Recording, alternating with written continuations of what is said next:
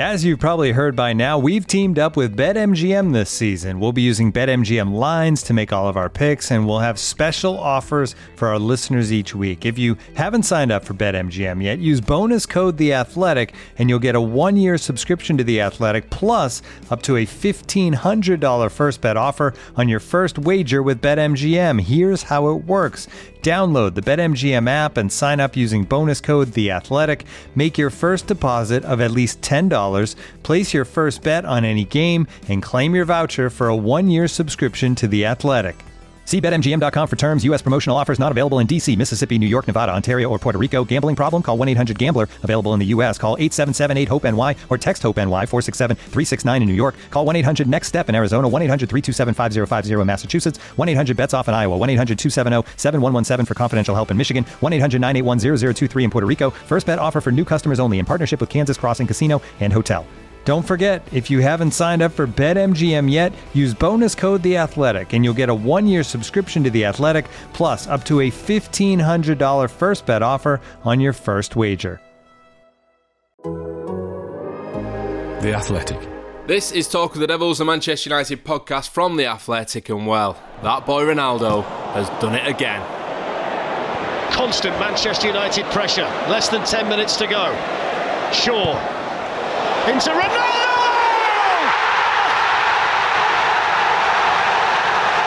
Cristiano Ronaldo in the Champions League again for Manchester United! You cannot keep this man down in this competition!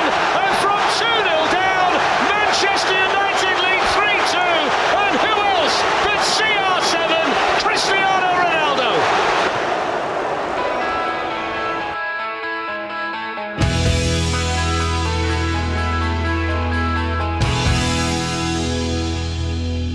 Yes, Manchester United have done it again as well, haven't they? Another dramatic comeback in the Champions League, this time against Atalanta. But how many questions has that game brought up? My goodness. We're going to do our best to get through them over the course of this podcast. And I think we'll probably still be left with more questions. That just seems to be the way it's going at the moment. And later on as well, we'll be previewing the small matter of Manchester United against Liverpool this weekend too. But first, let's react to that crazy night. Right, with us today then, two people who were lucky enough to be covering the match at Old Trafford last night. The Athletics United correspondent, Laurie Whitwell. Hello, Laurie. Hello, Ian. You okay? Still smiling, I see, absolutely. And the editor of United We Stand, of course, as well, and Athletic contributor, Andy Mitten. Andy, did you get a chippy with the Atalanta fans last night, I saw? I was walking around the ground speaking to fans before the game and asking them various questions and sampling the mood, and I walked past the chippy and it was full of people singing. And I thought, I've never seen football fans singing in the chippy before. And they were Italians. So I went up to one of them and said to him in English, how a form of English which I thought an Italian would understand. And I had a chat with this lad. He said, I don't speak English, but I managed to get his prediction. Alex, Bergamo. Today, Manchester, Atalanta. Manchester. Atalanta. What, 1-1? 1-0. I see you in Bergamo. Right, let's get into it then. It was a conflicting night of confliction with conflicting halves, conflicting emotions, conflicting verdicts. Laurie, what side of the conflict were you on? Well, this is kind of where the piece that I wrote into the early hours comes from. In the You filed at 4 a.m, I believe. Yeah, 4 a.m. Yeah, I'm a slow writer. I like to kind of just sort of... Do you type with one finger and your tongue out? I type like Andy speaks in Italian to Atalanta fans, very slowly. My main point is that, yeah, there is loads of conflict around United, isn't there? There's loads of... There's a culture war, really, amongst fans. You see it online. And for the first time, probably, that I can remember, you could feel it in Old Trafford as well. My overall impression was actually it was a good performance. I know that Solskjaer's been pilloried for suggesting that the first half was actually, okay. But when you look at it should have been 2-2, really. When you look at the chances... Rashford's, one-on-one, those runs in behind. We had that chat, didn't we, Ian, sort of on WhatsApp, sort of saying, is Rashford worth keeping on because he's getting these chances, or is he not quite at the level, after his long layoff for his finishing? He just needed to get his shooting boots sorted, didn't he? And that second half finish was immaculate. But United were creating chances. I was quite enjoying some of the attacking moves that they were putting together. Obviously defensively, again, 2 pretty shambolic goals to concede. Atalanta, the first one, you knew that's the kind of style they can produce. The wing back overlapping. The set piece one, I don't know what's going on there, and that's a real issue they need to address. But I came away from it ultimately thinking that's a stirring comeback. I just enjoyed it. I thought, great Old Trafford night under the floodlights in Europe. Yeah, to repeat a line in your piece, no matter the problem, you can still enjoy a wild victory as witnessed by Old Trafford on Wednesday night. Andy, what was it like to be in there? It was brilliant, and Laurie's right, the sense of occasion. We don't have to look at the bigger picture just to enjoy a night of football. Atalanta were worthy opponents. They were missing players. They showed how capable they were in the first half. I thought the goalkeeper was excellent. I like seeing different styles of football at Old Trafford. I didn't like watching Villarreal, but I acknowledge that they're bringing something else which is different to what you see in the Premier League. The atmosphere was fantastic. You had the Red Army. They had 2 new huge flags in there, which finally they got in. There were a couple of issues which needed ironing out. I'm glad that UEFA helped out there to get that sorted out. And they created a din. They were singing for Ollie before the game. The support never wavered. There were some boos at half-time. Ollie walked past and he sort of raised his arms to ask for more support. It was a bit of a bold thing to do. I don't know whether it was the right thing to do, but it probably was. When I was watching it, I'm thinking, you're asking for more support here, but do you deserve that? And he asked for it. He got it right throughout the second half. Clearly, when the goals are flying in, you have a natural knock-on effect from that anyway. It was an exhilarating night of European football. I really enjoyed it. You got taken for a ride. At times, you're thinking, where on earth is this going? 2-0 down at half-time. As Laurie said, I don't think United played that badly in the first half. Clearly, the defence were at fault for the goals. But up front, United were pretty woeful in the first half.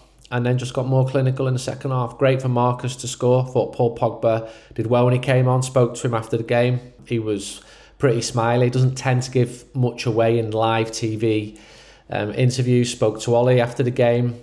He rightly praised and name-checked the Red Army. And again, we shouldn't take this for granted. Throughout the 90s and noughties, when Manchester United were usually excellent, the atmosphere suffered. It was a major issue for a lot of fans. The club didn't really care. They didn't listen to the fans. They took out the vocal heartland of the Stretford end and replaced it with an executive section. So it's really good now that you see in this atmosphere. It's not happening by chance. It's happening because of the efforts of thousands of people. And the end result is that when I spoke to Atalanta players after the game last night, unprompted, they're talking about the noise in Old Trafford. As a Manchester lad, that sounds fantastic. And I know there's loads of issues with Manchester United at the moment. Some people will never be happy. And there are far more issues at the moment than normal. We've seen that with results and with performances. But if you could not enjoy last night, even if you're an Atalanta fan, you're not a football fan. No, I agree. Absolutely. You mentioned there quite a lot about what Ole Gunnar Solskjaer said to you in the interview. Well, let's hear his interview with BT Sport now, because he was very, very complimentary, as you've been saying, Andy, about the support that United got inside Old Trafford last night. Ollie, I think you'd have to give them a wave to keep them quiet. What is, they are a big part of this club. The singing section here today was that kept the players going, kept everyone going in their belief. But this team is quite remarkable for comebacks. You can't keep doing this to yourselves. No, but that's, we've got a habit of doing this at this club. But as I said, I thought we played well. And they looked like they were playing for you. I know it's been a rocky old week. Don't even start. You know that's true, though. Because you can see a collective character. Don't disrespect the players. They play for Man United. Yeah, Andy, he couldn't have said much more about how much he appreciated the support last night. I mean, it made a huge difference, didn't it? Yeah, he was actually name-checking. He name-checked Pete Boyle to me. He said, I saw Big Pete in there. I thought, that's a bit out of order. He's not big. He's lost loads of weight. He's been running every day since lockdown. Would you like it being called Big Ollie, the wrestler from Norway? So I think Ollie needs to apologise to Mr. Boyle there. But the sentiment was absolutely right. The support was unwavering. I don't think it was quite as loud as Villarreal, if I'm honest. But then I wasn't measuring it. I was watching a game of football, but that would be my observation. Someone might prove me wrong there. I don't know what you think, Laurie. I was just thinking when you mentioned Ollie the wrestler from Norway, his dad's a Greco-Roman wrestler, isn't he? So he is. If the shoe fits. Is that right? I never knew that. Yeah. His dad was a really high level wrestler. Blimey. Well, every day's a school day, isn't it? Well, in terms of that then, Des Kelly needs to watch his questions, doesn't he, Laurie? You know, suggesting that he might have got a set of players who weren't playing for him anymore. I mean, if anyone sort of doubted that second half was a real answer to that, wasn't it? Yeah, and I watched that, and people had said, because we were in the stadium, and people said, Ollie's had been a bit prickly in the BT Sport interview. And I did watch it back, and he obviously was bristling at the question. But I think, I mean, I used to work with Des at the Mail, and he's a very affable guy, and I think he meant, you know, it was kind of almost saying that they are clearly with you, you know, in that way. But Ollie, even the inference that they might not be, it was something that he kicks back against. Part of me feels it was a fair question considering the way that Leicester had gone and the way that first half had gone as well. That's maybe the first time that you sort of saw that reaction in terms of people questioning whether they were still playing for him. Because it's not really been sort of fully doubted that as certainly as after that Leicester game. So I think maybe even if you did mean the question, it would have been all right, wouldn't it? Yeah, no, that's a fair point. And yeah, you're not the only one that looked at that game and thought, what's going on here with the players, the effort, the kind of walking that we saw at the King Power Stadium. You know, and maybe, you know, those grumbles, maybe there are legitimate grumbles from players. Not in terms of, I think all of them, you know, like Ole Gunnar Solskjaer, but I wonder if some of them, you know, question whether he is, you know, that top level elite, like we all do. You know, he hasn't got the pedigree that Jurgen Klopp, Pep Guardiola, Thomas Tuchel, you know, arrived at their clubs with. So that they're sort of legitimate questions. But I think you look at the way they committed to the task. You know, obviously they went 2-0 down. That's not a great look, but it was organisation really. It wasn't commitment, and the way they responded to that with the character, you know, with the running, with the energy, and then they got the extra, you know, impetus off the bench with Paul Pogba and Edinson Cavani. It was a real proper performance for a manager, and you know, I think that's what you'll expect now from now on. I don't think we'll see a return to that Leicester game, but I mean, there's been plenty of twists and turns in this story already. But I think you're right. I think it was a performance that actually answered those kind of doubts. Yeah, it certainly felt like that. I mean, Rio Ferdinand said on BT afterwards, Andy, that United need to use that second half as a reference point moving forward. I've seen the phrase everywhere, papering over the cracks, but they keep doing this. Like, is it sustainable? We seem to ask this question all the time. Is it sustainable to go behind? No, it's not. And another lack of clean sheet, that's a worry as well. And just on the clean sheets, actually, I looked this up, right? Manchester United's last clean sheet at Old Trafford in the Premier League was March. And that's not good enough. March. And in 21 games in the Premier League since, they've kept 2 clean sheets. And David De Gea kept United in the game with that double save after 71 minutes. I do think that United deserved to win the game. I think when the team are not doing well, you get a lot of talk, and it's our job to talk, to write. But when it's coming from the players or the manager, there's a little bit of same old bouncing back. You know, we know this isn't good enough. The only way that they can change the mood is by winning matches and playing well. The issues have not gone away. Liverpool are still clear favourites to beat United at Old Trafford on Sunday. And United, I wouldn't say they got away with it, but it was such an open, unpredictable game. Atalanta's defence probably suited United's style of play. I wouldn't be surprised if in 2 weeks we're talking and the mood is much flatter again because results have not gone Manchester United's way. Then again, it's been an unpredictable, largely enjoyable ride under Ole. But people are talking and speculating because things have not been good enough. The doubts about Ole, some of them are absolutely legitimate. And we've discussed them on this podcast. He's coming up to nearly 3 years in charge now. United have not won any trophies under him. He's done well up until this point, but expectations, not unreasonably so, are higher this year. Look at the squad that he's got. Has he got the best out of that squad so far? No.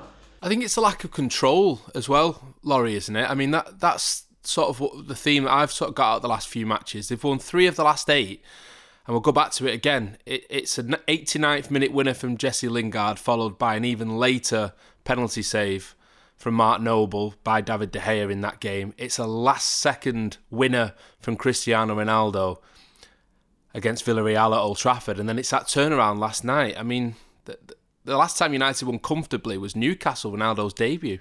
And even that one, to be fair, 1-1 for a section of time, and Newcastle were attacking pretty well. I was having this conversation last night with somebody, I weirdly ranked the West Ham performance as better than the Newcastle performance, just because I know it took a late winner from Lingard, but I felt there was actually control in that game where West Ham's chances were pretty minimal, whereas, I think United should have been, clear before the end. Whereas in all the other games, United have coughed up chances. Does Solskjaer know his best team?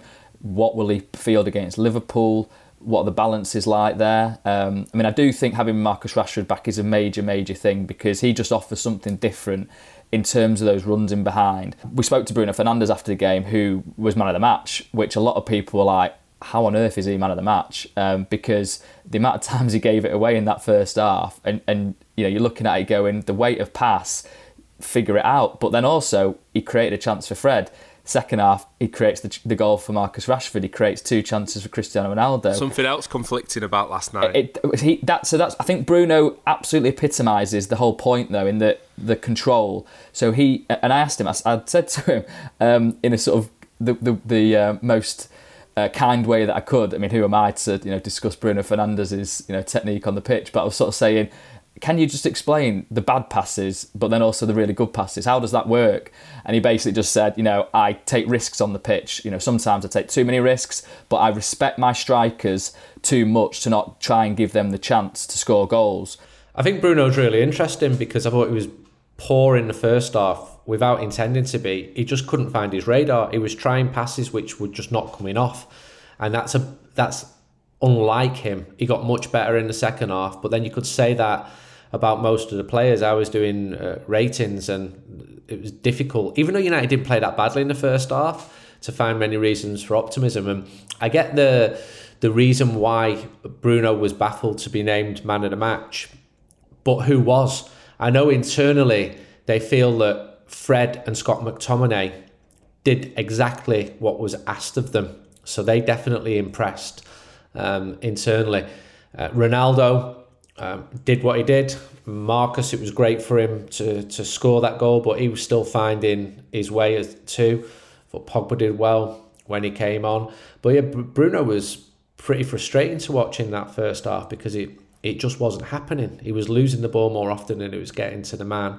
But then in the second half, one thing I like about him is he keeps trying. He always tries. He never stops trying. He always demands the ball. He doesn't hide away.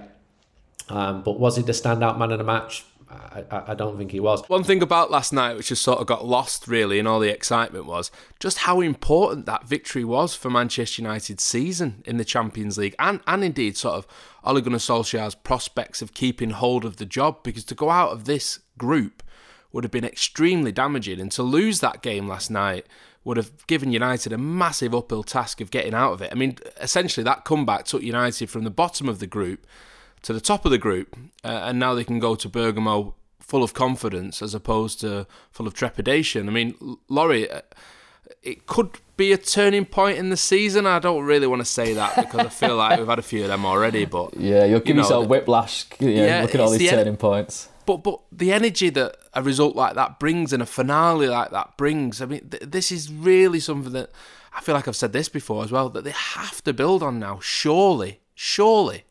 Momentum's huge. I mean, I felt the momentum in that second half was just only going one way. I texted Medita at half time out after the second half, saying, I wondered how long it was going to take you to get this in. 3-2 incoming. I'm getting it out. Every time I make a right prediction, I'm saying it, and every time I make a horrendous prediction, I'm just leaving it to the dustbin and never repeating it. But we said this after the Villarreal game, though. I mean, what a stirring way to win that game it was. 95th minute, Old Trafford bouncing, and then it sort of frittered away. So was it different for you watching it?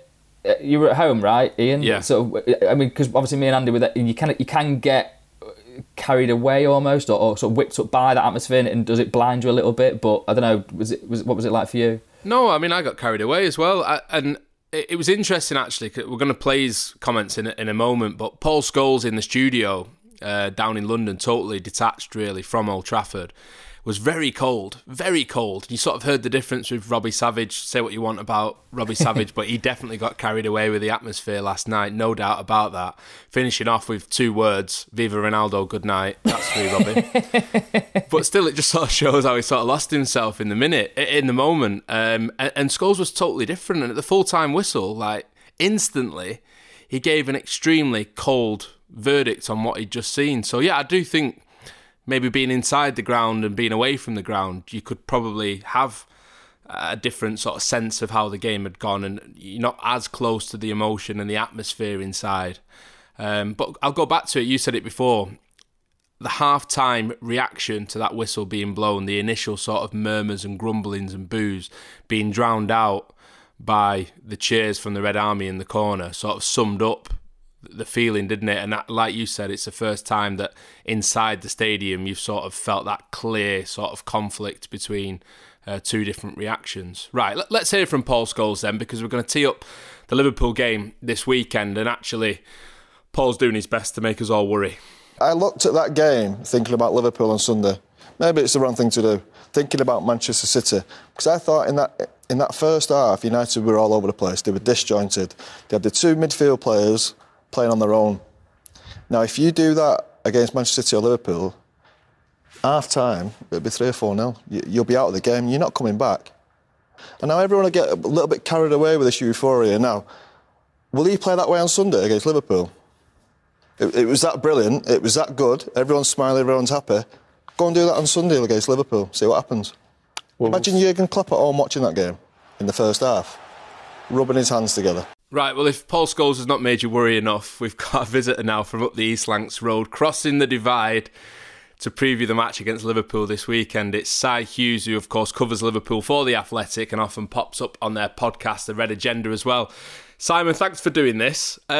Scholes was quite strong in his opinions last night on BT Sport, especially about the weekend. Just to quote him, "Go and do that against Liverpool on Sunday. See what happens. Imagine Jurgen Klopp watching that at home, rubbing his hands together." Do you agree? Well, I mean, I think Liverpool are a better team than Atalanta. Obviously, Atalanta are a very good side. Liverpool lost 2 last season at Anfield. But I just think the way Liverpool are playing at the moment, with particularly the forward line, 3 out of the 4 are right on form. And if they're given the space to play that the Atalanta forward line was given last night, Liverpool start games pretty quickly. I think at Old Trafford on Sunday, they will need to sort of have a go from the beginning, really, to try and get on top of United, given sort of the prevailing mood at the club. So I think United will have to be defending well from the very beginning. So yeah, I do think his comments are right, but I also think that Klopp will have seen sort of the atmosphere at Old Trafford and possibly been spooked a little bit by that, because I mean, from my experience, whenever Liverpool go to Old Trafford, the atmosphere does crank up a few levels. And Liverpool's record at Old Trafford hasn't been great over the last sort of 5 to 10 years. So I think particularly Klopp's teams haven't really performed other than the game last season when there was no crowd.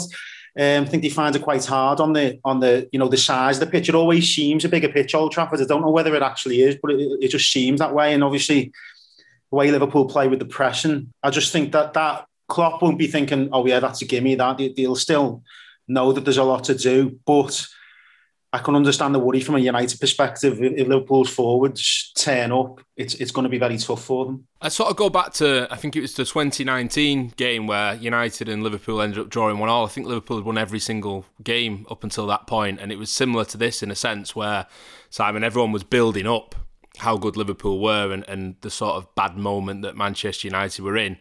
And United ended up producing something that sort of shocked everyone. How do you feel about the game this weekend, and how does the fan base feel about the United game this weekend? It's interesting you mention that, because I remember at the time thinking exactly the same thing, that on the day, Man United have got the players that can deliver performances that on any given day can beat some of the top teams, I think. But then over the course of the season, what they don't have is what Liverpool do have, is that balance in the team.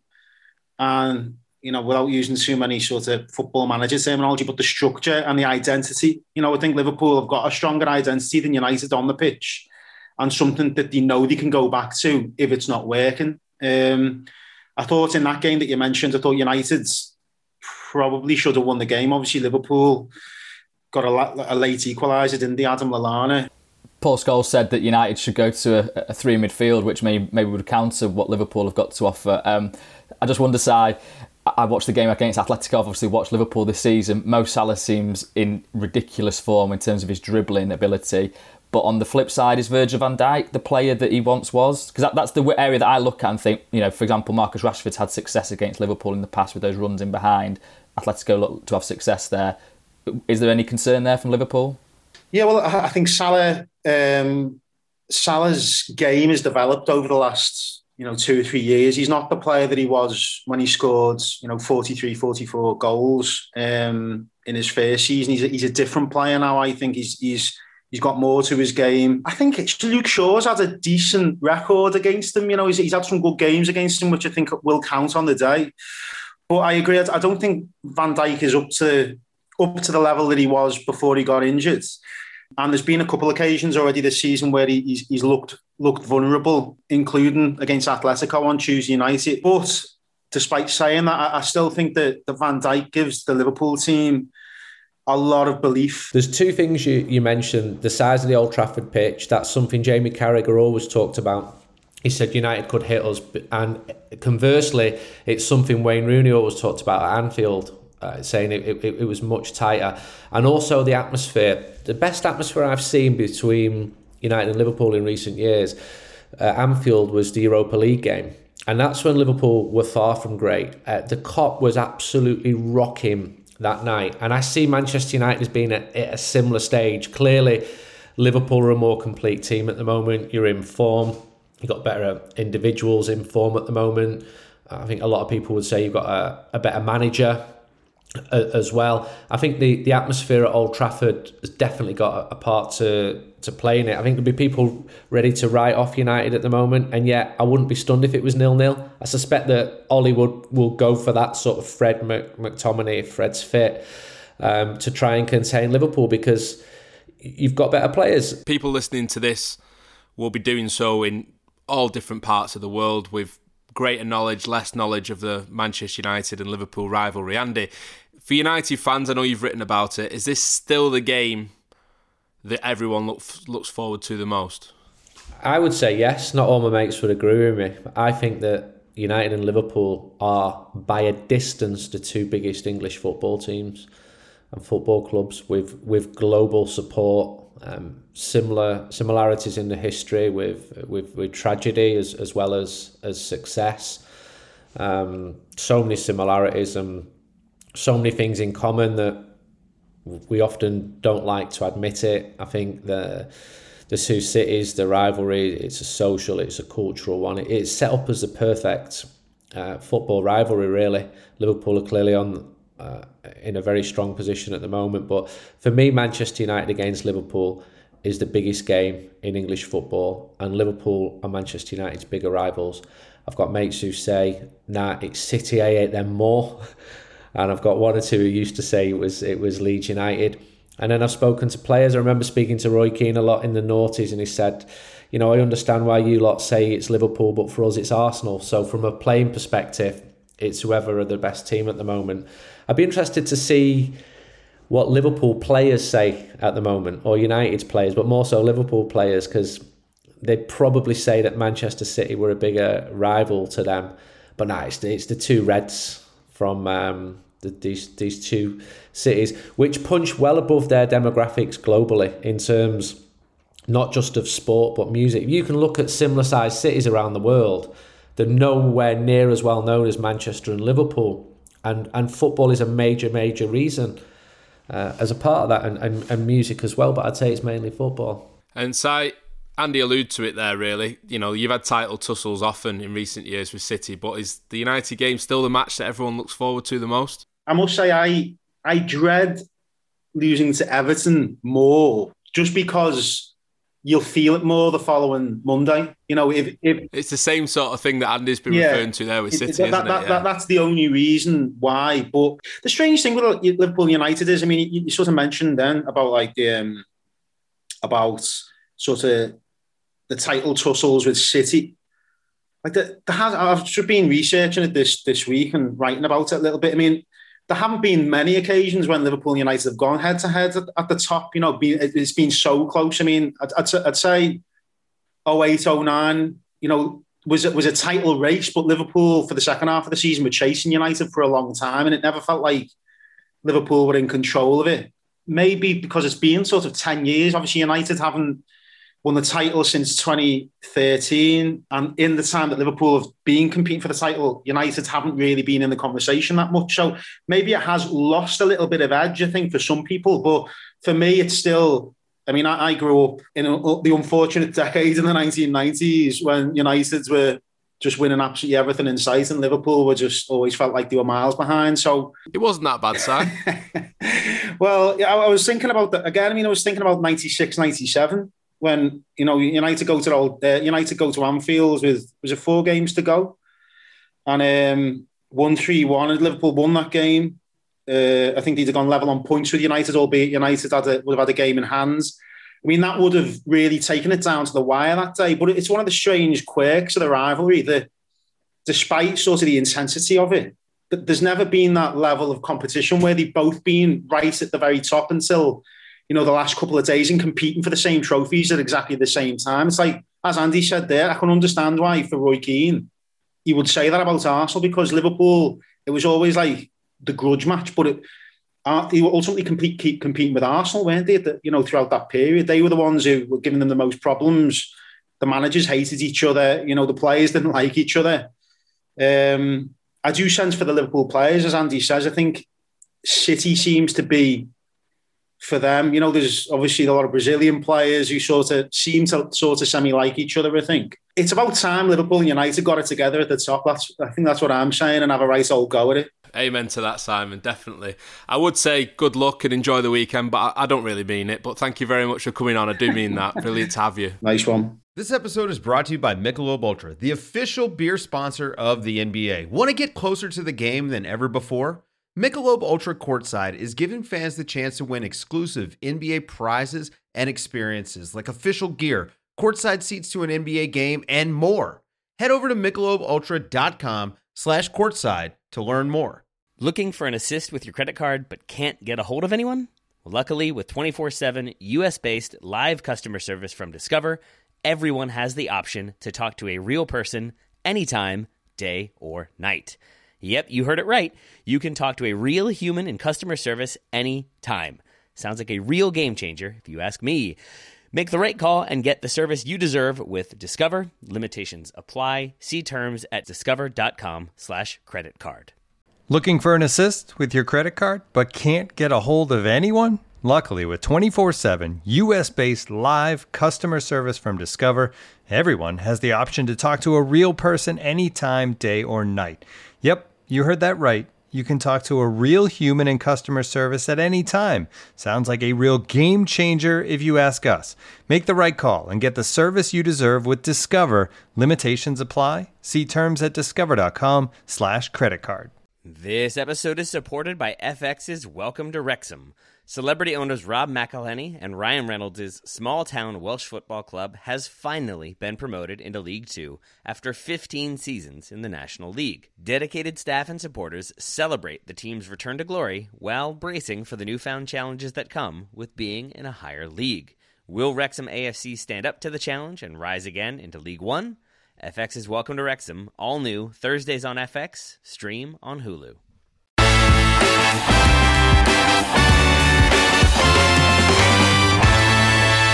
All right, we're going to say goodbye to Andy Mitten as well. He's rushing off now to go and speak to Brian Robson, which, Laurie, I think is a decent excuse, isn't it? We'll let him off, I suppose. Listen, Robbo, we're talking about central midfielders. What would he do in the current United team, eh? Yeah, well, he wasn't your pick, was he? Roy Keane was your pick the other week. True. An embarrassment of riches back in the central midfield, but Andy and him will have a great chat. I look forward to reading what he comes out with. Yeah, that'll be on The Athletic in the coming days and weeks, I'm sure. Laurie, what's Andy been up to lately, do you know? Well, I was rushing off to do this Brian Robson thing. He's also rushing off on Sunday after the game. I don't know if you've heard this. Fill us in. We were both at Lee Sports Village yesterday for the Youth League, UEFA Youth League against Atalanta, which was another barnstorming game. Actually, that was a 4-2 win. Some great goals there for the young lads and a good crowd in attendance. And he was telling me about his weekend where obviously he's come across from Barcelona to watch United a couple of times. And then apparently, this is what he says, the best way for him to get back to Barcelona is via Ibiza.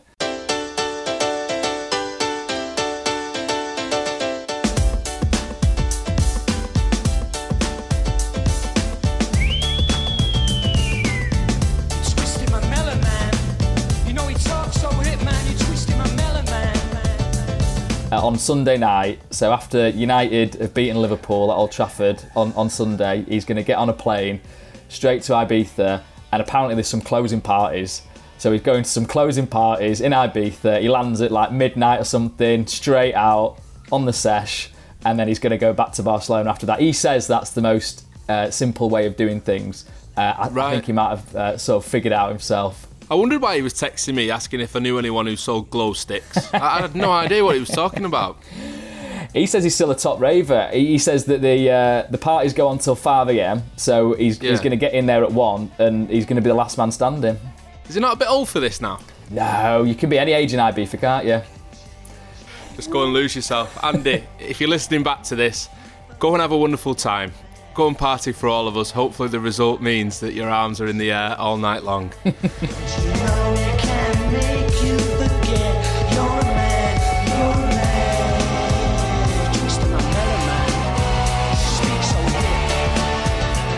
Right, we need to round up any other business as always on Talk of the Devils, and it's not just any other business, Laurie, is it? It's a really important piece that you've been writing along with some of the other Athletic guys. It's on The Athletic at the minute. I'm going to read the title out actually because I think it's pretty hard hitting and powerful. Putting a bomb through football. Man United Vice Chair Ed Woodward's role in the Super League. Just fill us in a little bit. Yeah, so we've done a series of pieces reflecting on 6 months since the Super League happened, which obviously was a huge event in British football, world football really. Caused a lot of division, a lot of conflict, and it's still rumbling on really, isn't it? Is a Super League going to come back? What's FIFA's role? What's UEFA's role? There's all kinds of stuff going on. So it's still a very live issue. So we kind of wanted to do, from a United perspective, a reflection on what Ed Woodward's role was within it all. It's kind of been the source of quite a lot of intrigue because there's been different versions of what happened come out in terms of how engaged he was, in terms of whether he was doing the Glazers bidding for them, and actually when push came to shove he realised he couldn't support the bid, or actually was it that he resigned after seeing the rage that came out from fans of the Super League and the fact that the players themselves had some very strong words on the subject. So yeah, it addresses all those things. Hopefully we shine some new light on the situation. There's a couple of interesting little bits that come out in terms of, for example, the Zoom call that Ed Woodward had with the players on the Monday. We're told that Luke Shaw was basically leading that, very instrumental in putting the players' point of view across. Very strong in terms of what he thought United had treated them like. I'm still surprised by that it was Luke him. Shaw. Well, this is the thing. He's obviously... It's good, but I'm surprised it's him. I think you could see it in his statement that he released later on the Tuesday once it had all fallen apart. And he was really considered, and he's grown into a really important part of United's squad, not just on the pitch, but around it. He's a guy that is engaged and kind of, I think, feels affinity with match-going fans. His family goes to every game. He's a good guy, I think, and so he was. We're told, sources say that he felt that they would been treated like assets rather than human beings. Bruno Fernandes is another one that came out that was very strong in that meeting, and we've even been told that he actually would have, he's privately said that he would have pushed to leave if they'd have gone through with it, because he felt that the fact of no relegation was just beyond the pale. So if United were signed up to it, he didn't want to be a part of it. Which, strong. So this is the kind of emotion that was there at the time, and that still sort of lingers. There's more sort of levity involved in it, in that Ed Woodward obviously met Dan Rosenfeld, who is number 10's chief of staff, on the Wednesday, and this is kind of a crucial meeting, because that was 3 days before the Super League launch. United and government say that they were there to talk about fans returning to stadiums because of COVID regulations. It's a bit confusing because the Premier League weren't notified, and would he really have a meeting with that level of government official before such a huge launch and not talk about the launch that he was obviously working on? So we talk about the reaction amongst the Super League clubs to that sort of late part of the week, where perhaps a couple more clubs that were on the edge actually went, we'll go for it. But he also met Boris Johnson briefly in the corridor of Downing Street.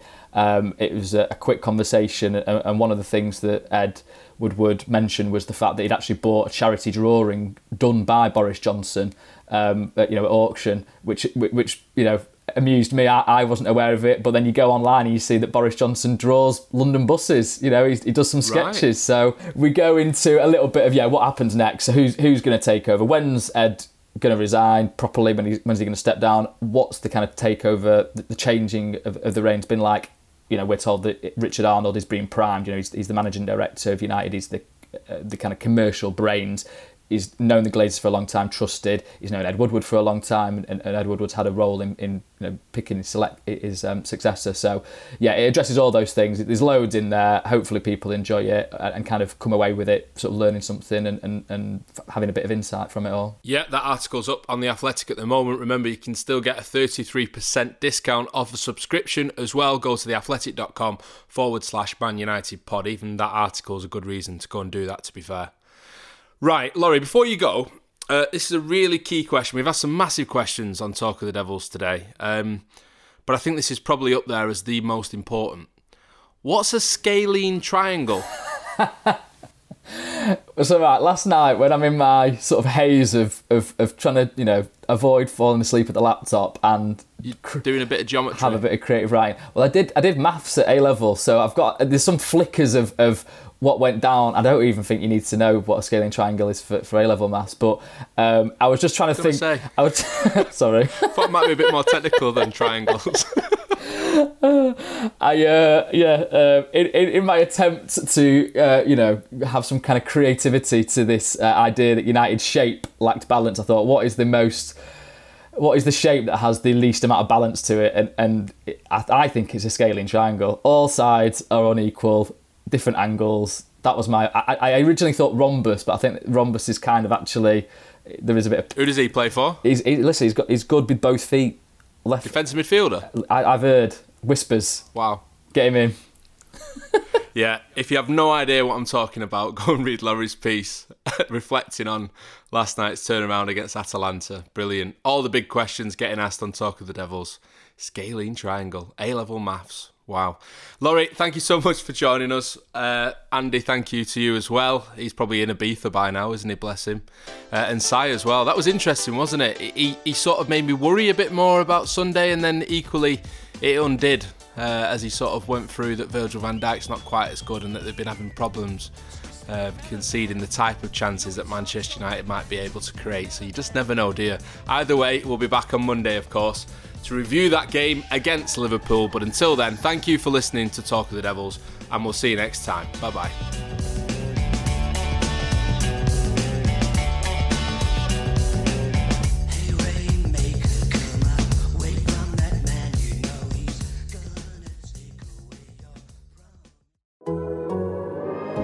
The Athletic.